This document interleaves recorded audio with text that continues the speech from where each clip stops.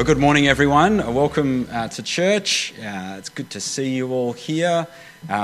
Welcome back to the youth who are rejoining us here from the morning youth Bible study. Good to have you guys with us. My name's Marty. You may know me from the video just then. Let me take this opportunity, please, to thank you for those who were there on Wednesday night, but to everyone, even if you weren't there on Wednesday night. The last 10 years have been a real privilege for me and my family serving here, and of course we wouldn't have been able to do any of it without God, but in His kindness He gives us the church, and serving alongside you in ministry together has been a real joy, and we're so thankful for you and for God's work. Let's have a look again at Luke 22 and 23. Please have your Bibles open, ready to read along. And as we open the word, let's pray together. Let's pray. Dear Father, please help us to understand this morning the extent of your love for us in Jesus. Please give us open hearts as we hear your word now. And please change us by your Spirit to love Jesus more and more in return. And we pray in his name. Amen. Well, in the last couple of years, I've kind of become addicted to podcasts. I listen all the time. I listen when I'm walking to work here. I listen when I'm running. I listen when I'm driving in the car, if I'm ever allowed to, control what's on the radio. Normally it's just Colin Buchanan. But I love podcasts because the good ones, they're about really engaging stories. They're about people's lives. They're full of interesting information, and they're often about controversial topics, really juicy stuff. Well, one podcast that had me hooked when I listened to it was a podcast called Serial. I'm not sure if anyone's heard of it. This is one of, if not the most downloaded podcast of all time. Now, Serial, it's a mini-series that investigates the trial of a young man called Adnan Syed, who was convicted back in 1999 and 2000. He was convicted of murdering his high school girlfriend, and he was sentenced to life in prison. But over the course of the podcast, the journalists involved, they look again at the evidence, and they look at how the trial of Adnan was conducted, and the case against them seems to unravel. And there are shock revelations, there are twists and turns in this podcast. It always keeps you listening. The question on everyone's lips is, has Adnan Syed been falsely accused? Well, this is a great success, this podcast. People were hooked by this stuff. It spawned a whole kind of sub-genre of podcasts called true crime podcasts. It was a huge hit because it was so engaging, this question. Has he been falsely accused? Well, it turns out just 2 months ago, having spent 23 years fighting his conviction, Adnan Syed walked free from the courthouse. It turns out the prosecution hadn't originally turned over some of the evidence that would have possibly helped clear his name. He had been falsely accused after all. It was quite a turnaround. This question of false accusation, it really grips us, doesn't it? Because we know what it's like to be falsely accused. That triggers in us immediately this sense of right and wrong, of justice and injustice. We love to think that it's all about truth and fairness and the right consequences. That's what we want. And for me, it's in the day-to-day things, in everyday life, these false accusations. Sometimes it happens when I'm driving and I change lanes and someone honks their horn at me. In that one sound, there is a whole world of accusation, isn't there? I have done this to them specifically. I am the worst driver in the world. By changing lanes in front of them, I have evil intentions. I am ruining their vibe or something. I've not realised how important it is that they be in this lane going at that certain speed at that time. feel falsely accused.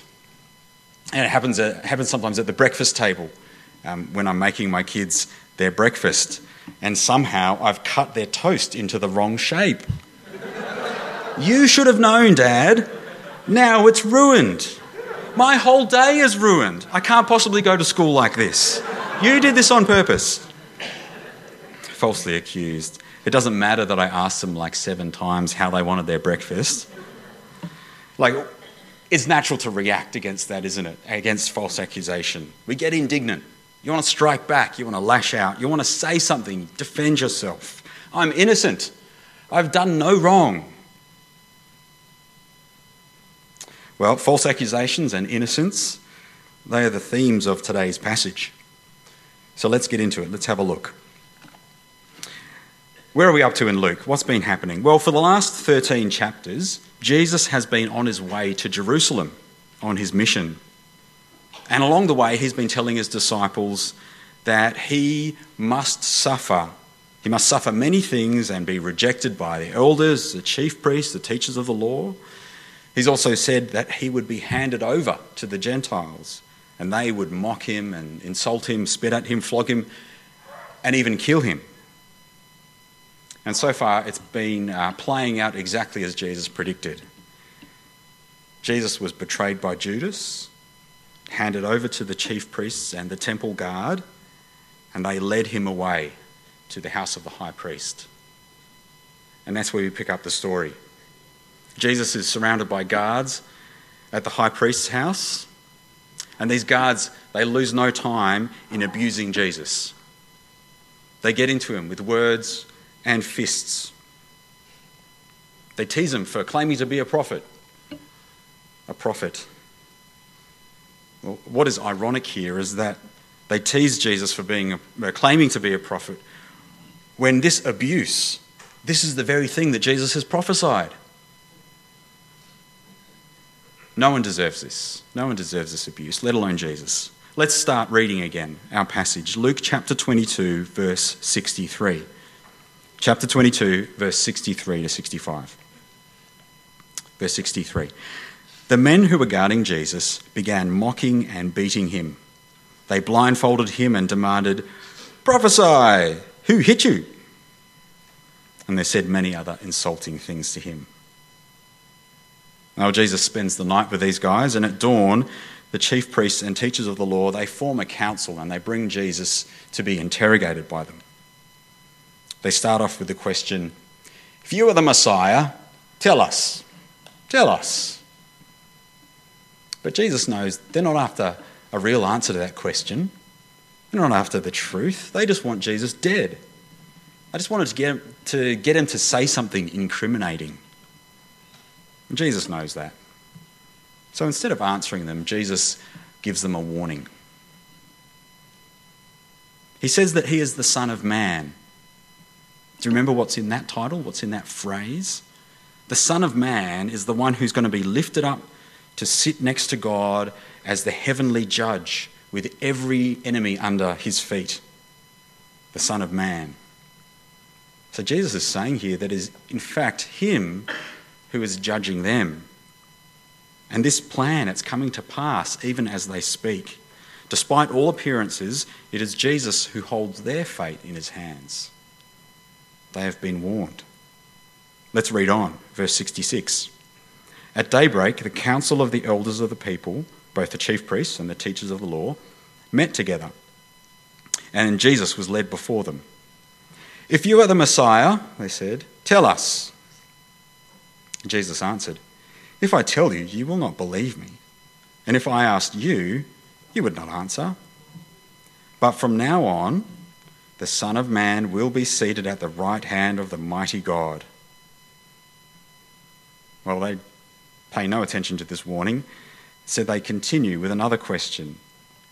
"Are you the Son of God?" they ask. That is Jesus going to claim equality with God? Equality with God. That would be blasphemy. And shockingly, Jesus says, yes. In fact, Jesus literally says, "You say, I am." The Jewish religious leaders are shocked by this because Jesus has just said that he is right there next to the one and only, the great I am, Yahweh. That is blasphemy. So they think they've got him. In their minds, he deserves death, and everyone's heard it. The only thing, as readers of Luke, we know that Jesus is God. He is innocent of blasphemy. Let's read on, verse 70. They all asked, "Are you then the Son of God?" He replied, "You say that, I am." Then they said, "Why do we need any more testimony? We have heard it from his own lips." They think they've got him. The problem for the Jewish leaders is that they have no authority to put Jesus to death. The only person with the authority to carry out the death sentence at that time was the Roman governor. And so they gather their mob together and they take Jesus and off they go to the Roman governor, Pilate. Now the Jews, remember, they're convinced that Jesus is a blasphemer. But Pilate's not really going to care about that, is he? That's just some Jewish squabble. So the Jewish leaders, they come up with some better sounding crimes for Jesus. Subversion, tax evasion, treason against the Roman state. They're hoping to catch Pilate's ear and convince him that Jesus is a threat. But Pilate sees through it. He says, "This is ridiculous. So what if this peasant claims to be a king? He's got nothing to back it up with." So Pilate hears what they're saying and he comes to a pretty quick decision. Jesus is innocent. He says to them effectively, "Stop wasting my time." Read on, verse 1 of chapter 23. Then the whole assembly rose and led him off to Pilate. And they began to accuse him, saying, "We have found this man subverting our nation. He opposes payment of taxes to Caesar and claims to be the Messiah, a king." So Pilate asked Jesus, "Are you the king of the Jews?" "You have said so," Jesus replied. Then Pilate announced to the chief priests and the crowd, "I find no basis for a charge against this man." But the Jews don't give up. They're determined. They insist that Jesus is a problem for Pilate. I mean, he's conducting a national campaign of political agitation. But the thing that actually catches Pilate's ear is the mention of Galilee. He hears that Jesus comes from Galilee, and suddenly Pilate sees a way to pass the buck, get someone else to make a decision. Under Pilate was Herod Antipas, and he had the responsibility for the region of Galilee. So maybe Herod, he can just deal with this mess. Now, Pilate, you see, knows that Jesus is innocent, but his overriding concern is convenience. Just let's get rid of this stuff. So Pilate sends him off to Herod. Look at verse 5. But they insisted, "He stirs up the people all over Judea by his teaching. He started in Galilee and has come all the way here." On hearing this, Pilate asked if the man was a Galilean. When he heard that Jesus was under Herod's jurisdiction, he sent him to Herod, who was also in Jerusalem at that time. Now Herod gets quite excited about this. He's been really curious about Jesus. For a long time he's heard of signs, of wonders, of miracles. Maybe Jesus could put on a show for him. Herod loves to be entertained and he's hoping for some sort of carnival freak show or something. And what does Jesus give him? Nothing. Not even a word. How boring. So Herod finds his fun another way. He and his cronies play dress-ups with Jesus. They put on some fancy-looking clothes and heap abuse on him. This poor prisoner, beaten and abused, dressed up in ridiculous clothes. They have a little bit of fun with him, but they've got nothing on Jesus. They find nothing. And so when they get bored, they send him back to Pilate. And read on in verse 8. When Herod saw Jesus, he was greatly pleased. For a long time, he had been wanting to see him. From what he'd heard about him, he hoped to see him perform a sign of some sort. He plied him with many questions, but Jesus gave him no answer. The chief priests and the teachers of the law were standing there, vehemently accusing him. Then Herod and his soldiers ridiculed and mocked him. They dressed him in an elegant robe. They sent him back to Pilate. That day, Herod and Pilate became friends. Before this, they had been enemies. Okay, so offloading Jesus onto Herod didn't work for Pilate. And this crowd of Jews is back in Pilate's office. So he tries to put his foot down. He has found nothing in Jesus deserving death. And neither has Herod. Nothing. So Pilate makes the Jews an offer. He'll have Jesus flogged, just a little bit, just to warn him and make sure he doesn't cause any trouble. But that'll be it. Then he'll let Jesus go. The matter will be over. Have a look at verse 13. Pilate called together the chief priests, the rulers and the people, and said to them, "You brought me this man as one who was inciting the people to rebellion. I've examined him in your presence and have found no basis for your charges against him. Neither has Herod, for he sent him back to us. As you can see, he has done nothing to deserve death. Therefore, I will punish him and then release him." But no, the crowd won't have it. Now they're no longer speaking to Pilate. They're shouting at him, "Get rid of Jesus. We want Barabbas instead." This Barabbas, well, Luke tells us here, he was guilty. He was guilty of insurrection, rebelling against the Romans, and murder. That means he was on death row. He had his own crucifixion coming. The other Gospels tell us how the Roman governor would release a prisoner at Passover to try and help keep the Jews happy. But even Pilate has enough of a sense of justice to know that this is a ridiculous swap. Jesus is innocent. Barabbas is a convicted murderer. It's outrageous. Barabbas is the one who deserves death, so Pilate tries again, but the crowd keep turning it up. They start up a chant, "Crucify, crucify." The pressure, it's building and building on Pilate, and he's losing control of the situation. Read on in verse 18. The whole crowd shouted, "Away with this man! Release Barabbas to us!" Barabbas had been thrown into prison for an insurrection in the city and for murder. Wanting to release Jesus, Pilate appealed to them again, but they kept shouting, "Crucify him! Crucify him!" Pilate tries a third time. "Why do you want him dead? He's innocent." But then the crowd goes into overdrive. They shout louder and louder. They press in on Pilate. They drown out his words. He's totally lost control of the situation now. A riot is starting. These people, they're about to storm the Capitol. And at that point, Pilate's sense of justice just goes out the window, completely swallowed up by his own self-interest. Self-preservation is most important for Pilate.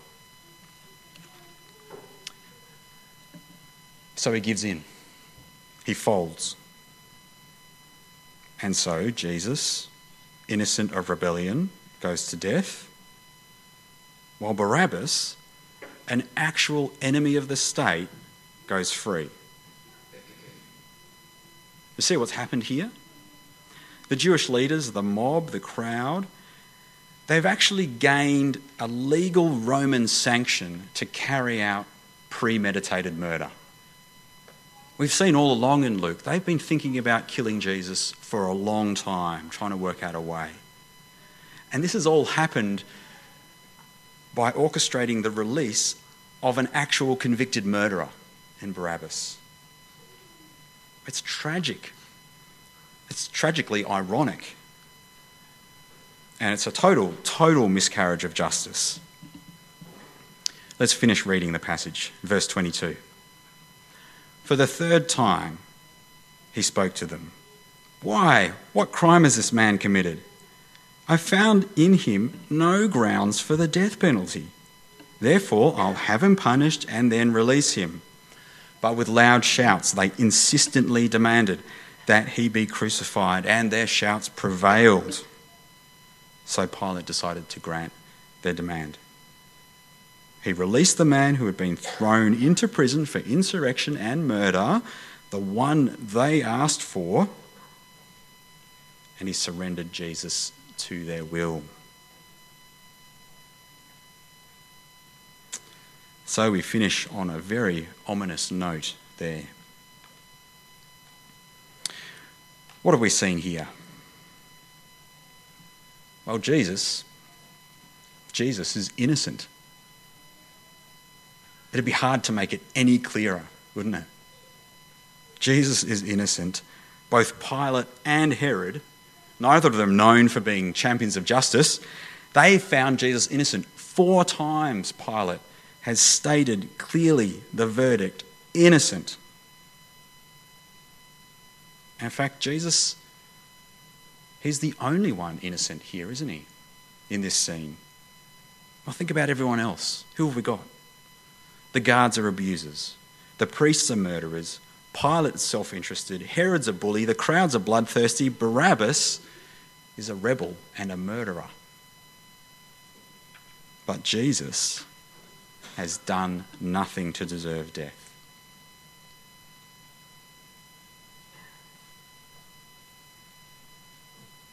And he remains silent through all of that. He doesn't cry out. He doesn't say, "Objection, Your Honour." He doesn't talk back. He doesn't even seem flustered. Because Jesus is on a mission. He is determined to go to the cross. And so he ends up handed over to death while Barabbas goes free.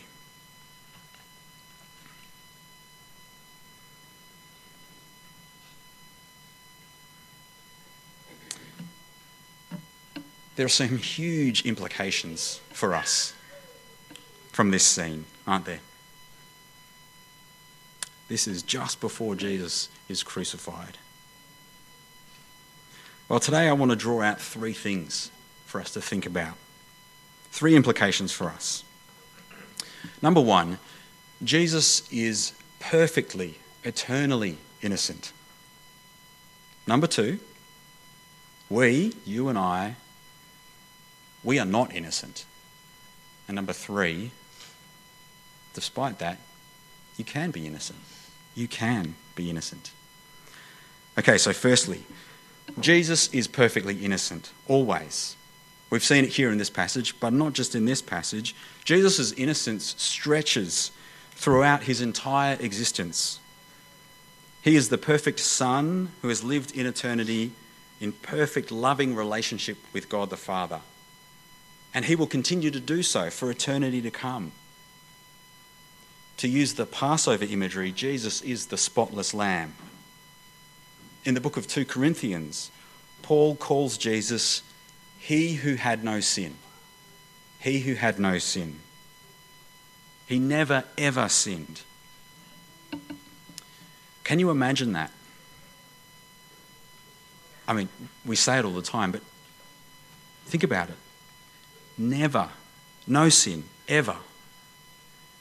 Never once doing anything less than loving God with all his heart, with all his mind and soul and strength. Never failing in that. You and I, we just live with failure day by day, don't we? In some small ways and some big ways. We're full of self-interest, really. We're impatient. We get angry. We're jealous. We struggle with lust, greed. We're mean. It's just normal life. So it's hard to imagine someone as perfect as Jesus. It's almost inconceivable. But when we think about it, it's wonderful, isn't it? How amazing is Jesus? How good is it to know him? Perfectly sinless, always doing right by God, always doing right by us.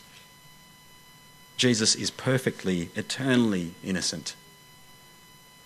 That's the first implication. Secondly, we are not. We are not innocent. I've just said it's hard to even imagine someone as innocent as Jesus. That's because sin, it just feels so normal to us. And in fact, the Bible agrees. The Bible calls us all rebels against God. We're all destined for judgment by God for the way we treat him. And the verdict is guilty. So like Barabbas, in God's eyes, we deserve death. That would be the right outcome.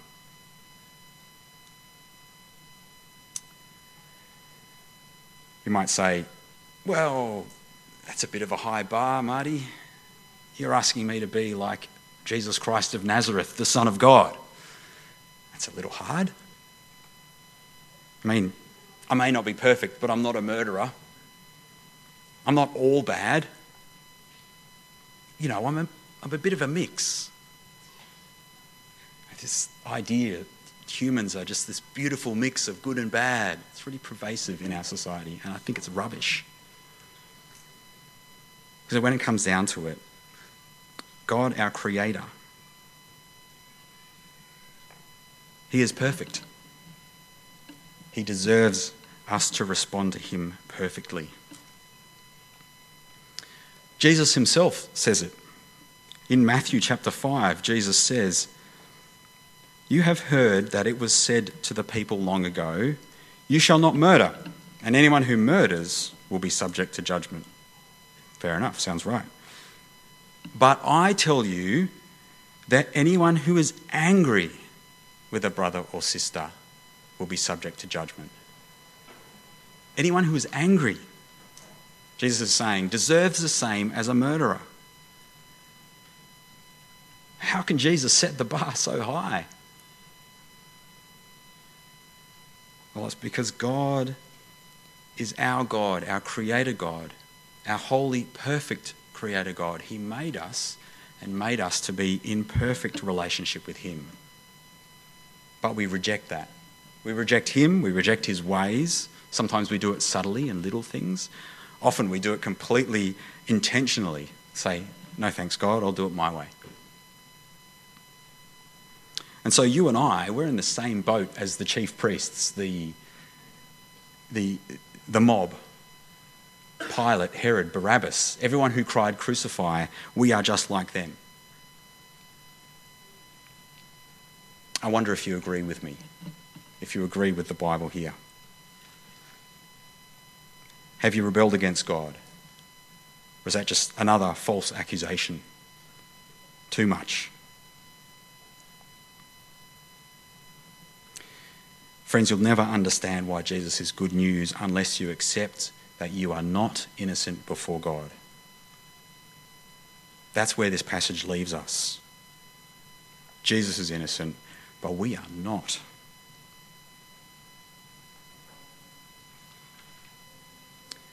But Jesus remained silent. How did Jesus react when he was falsely accused? He said a few things at the beginning of the passage, didn't he? But did you notice as the passage goes on, Jesus speaks not a word. He doesn't strike out with divine power. He doesn't go out and hire a crack legal team. He doesn't even start a podcast. No, Jesus remains silent. And that brings us to the third implication for us. Friends, we can be innocent before God. We can be innocent. It starts with Jesus' silence. It goes all the way back to the prophet Isaiah. Prophet Isaiah in chapter 53 says these words, "He was oppressed and afflicted, yet he did not open his mouth." Oppressed and afflicted. didn't open his mouth. Doesn't that just describe Jesus here exactly? The Messiah? As he was taken away to death, no one opened their mouth. No one protested. But then later on in Isaiah 53, in verse 8, Isaiah says this about the Messiah: he was cut off from the land of the living. For the transgression of my people he was punished. For the transgression, for the sin of my people. Jesus died as a perfectly innocent man, and his infinite, perfect innocence, that he could take on the sin of everyone there. Not just everyone there, all of Israel, all of the Romans, all of my sin, all of your sin, then and forever. And in turn, we get Jesus' righteousness. He takes our sin, we gain his righteousness. He doesn't just make us a blank slate to have another go, to try again. No, we become the righteousness of God. Those are words from 2 Corinthians 5. Let's look at that again. 2 Corinthians 5 puts it like this: Jesus was made to be sin for us. Jesus was made to be sin for us. Let's read verse 29 here on the screen. God made him who had no sin to be sin for us, so that in him we might become the righteousness of God. He takes on our sin, we take on his righteousness. That is, God sees you as righteous, as innocent. God sees you as perfect as Jesus is. And friends, you can have that if you trust Jesus. You do have that if you trust Jesus. It's as though you never sinned. Why did Jesus remain silent? Well, this was the mission. He loves you. He loves you enough to remain silent.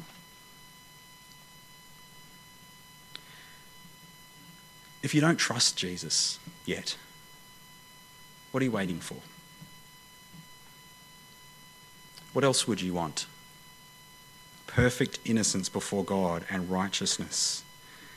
Freedom from the guilt of sin. Enjoyment of life, innocent before God.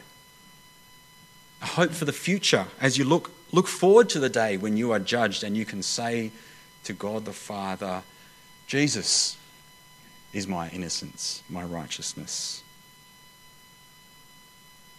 Friends, you can have that today.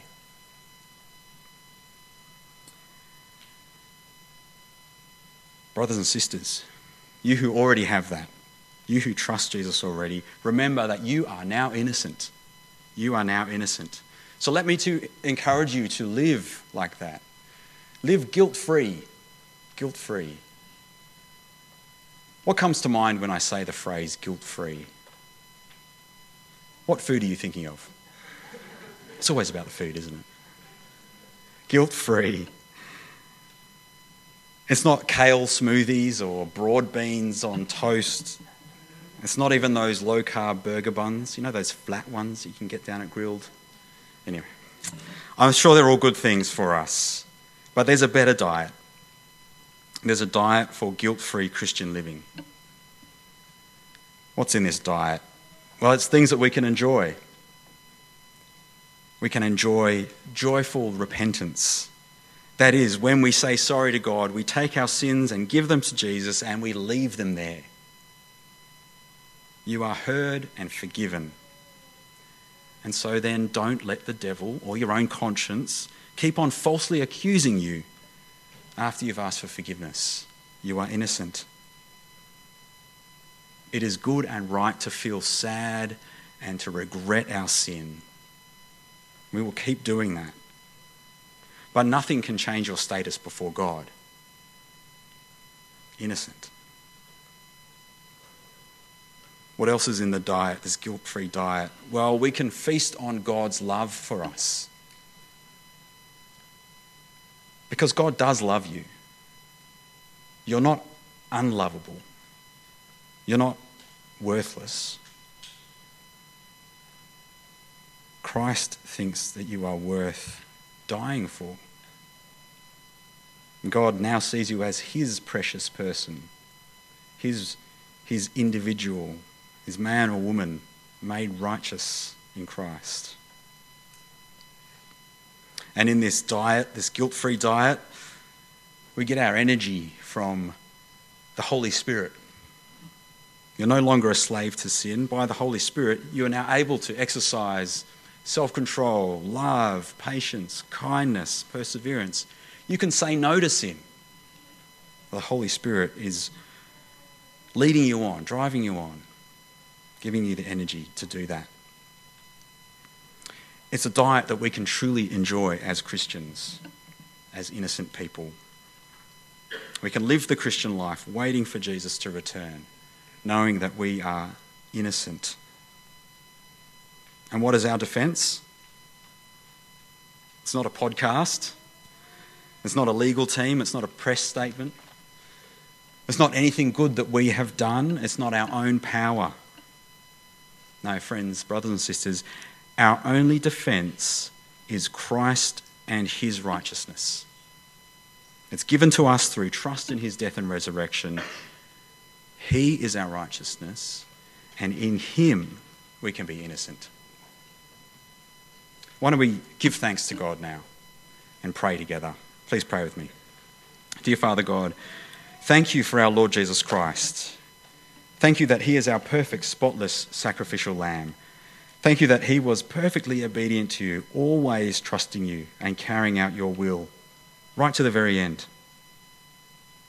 Thank you that he loved us enough to bear false accusation in silence and go to the cross. Thank you that we can now be innocent in your eyes. Please help us now to trust him and his righteousness, not our own. Please help us to realise our guilt without Jesus and to reject sin. Help us to enjoy the fact that we can now and forever live life in the right with you. And Father, we pray all of this in Jesus' name. Amen.